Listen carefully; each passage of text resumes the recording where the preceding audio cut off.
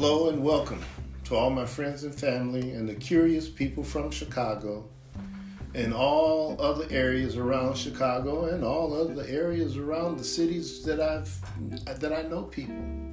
Thanks for checking in and checking out my podcast, Southside Stories. My name is Jess Walker, and again, thanks for listening. Now, if you're from Chicago and you knew me during the 50s, 60s, and 70s, or maybe you're one of my very close friends now, you probably know me as Bolsey. Interesting nickname, yeah.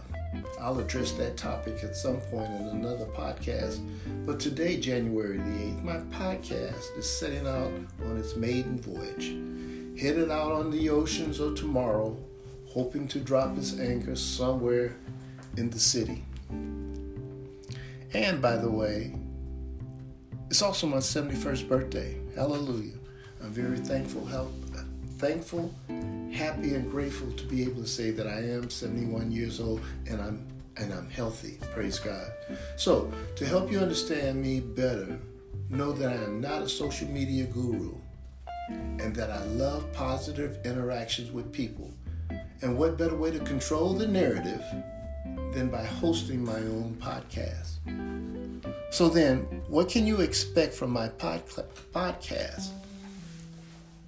So glad you asked. Well, being that I am from Chicago and I write stories about my experiences growing up in the city, my stories are definitely humor-based. We did so many crazy things and we got away with so much nonsense.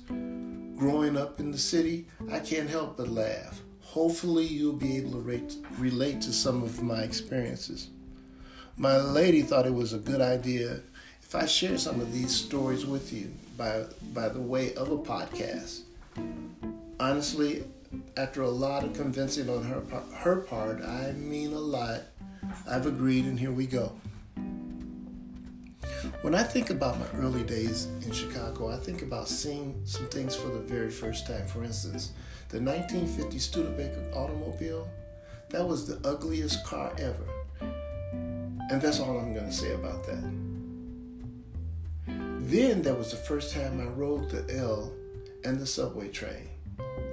That was awesome, especially when it went from the elevated stops to the subway stops. Always my favorite ride. But my focus, though, tonight, as I recall those early days in the city, I think about my family, particularly my mother. She was such a wise woman. I thought she was the smartest woman alive. She had to have a PhD in child psychology from the University of the School of Life. Her knowledge of me particularly was remarkable. Surely she read and memorized the owner's operation manual on my year and model, because she had me down to a T. Check it out. We lived on the south side of Chicago, on the 4th floor of the Dearborn Home Projects on 24th and State Street. Why I remember that apartment number or the address was because one evening it almost seemed as if it was haunting me. Apartment 405. 405. I must have been about 3 or 4 years old. It was a Saturday evening and my sister and I were in a disagreement over a television show. I wanted to watch Roy Rogers and Trigger, and she wanted to watch some movie. So I turned the channel to Roy Rogers' show. Instantly, she called out to my mother, who was in the adjoining kitchen part of the room cooking dinner. It was about 6 o'clock, and let me tell you, the house was smelling good, and I was looking forward to dinner. Okay, my mom asked, what's the problem? Pat, my sister, told her that I wasn't sharing the TV. Mom asked, well, who picked the last show? Pat said, he did. But it was a setup. I only picked that show because there wasn't anything on that she wanted to see, so she let me pick. So I picked. But I still wanted to see Roy Rogers. My mother ruled in favor of my sister. She got to watch that movie that she wanted to see.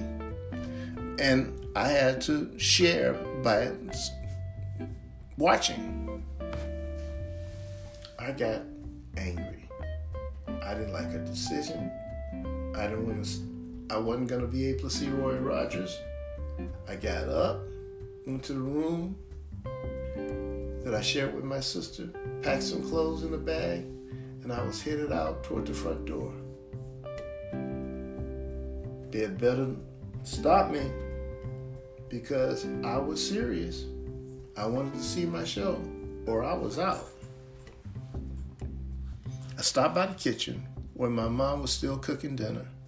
I wanted to give her time to change her mind and allow me to watch Roy Rogers. But she was very cool. She asked me, "What are you doing?" I explained to her that if I couldn't watch Roy Rogers, I just had to go. She said, "Really?" I said, "Yes." Then she went psychological on me. She came up with some heavy psychological questions that I wasn't prepared to answer, but I had to answer them. She asked me, "You got everything you need?" I thought about it. Then I slowly replied, "Yes." She said, "Okay then. Will we be seeing you around?" She asked. "Yeah, I guess," I replied. She said, "Well, okay then. Bye." Then I walked slowly to the door, struggled to turn the knob, struggled to pull it open. Then I walked beyond the threshold of the door into the hallway. The door slammed behind me. Bloom! The emptiness of the hallway created an echo. And I was alone. Now I'm thinking, where am I supposed to go? The hallway was huge. Not even one person. I'd seen this hallway so many times before and it was never empty. It was empty tonight. And it was large and it was huge. I knew no one. I didn't have anywhere to go. I was hungry. I didn't have a plan. And I can smell the aroma of Mama's cooking in the hallway. Then I turned around and looked at this monstrous door behind me, screaming, 405, 405, 405. And I'm thinking, 405? That's the only apartment number in the building that meant anything to me, and now I'm leaving it. I'm hungry. I knew I needed to stop thinking about food, but I really wanted to see Roy Rogers, but that was off the table now. But dinner was still on the table. It was still a possibility. So what was I supposed to do? I didn't have anywhere to go. I didn't have a plan. I didn't know what to do. I was hungry. So I walked up to the door, knocked a couple of times, but no one answered. I knocked again, this time harder. Finally, my mother answered. "Who is it?" "It's me, Mama, Bosie. Can I come back in?" "Sure you can," she answered. "Are you willing to share the TV?" she asked. "Yes, ma'am," I relented. Then she opened the door, and the rush of the aromas from the food she was cooking hit my nostrils, and I just flew into the house. She told me to put my clothes away, wash my hands. Dinner was ready. We met at the table, we ate, and we laughed.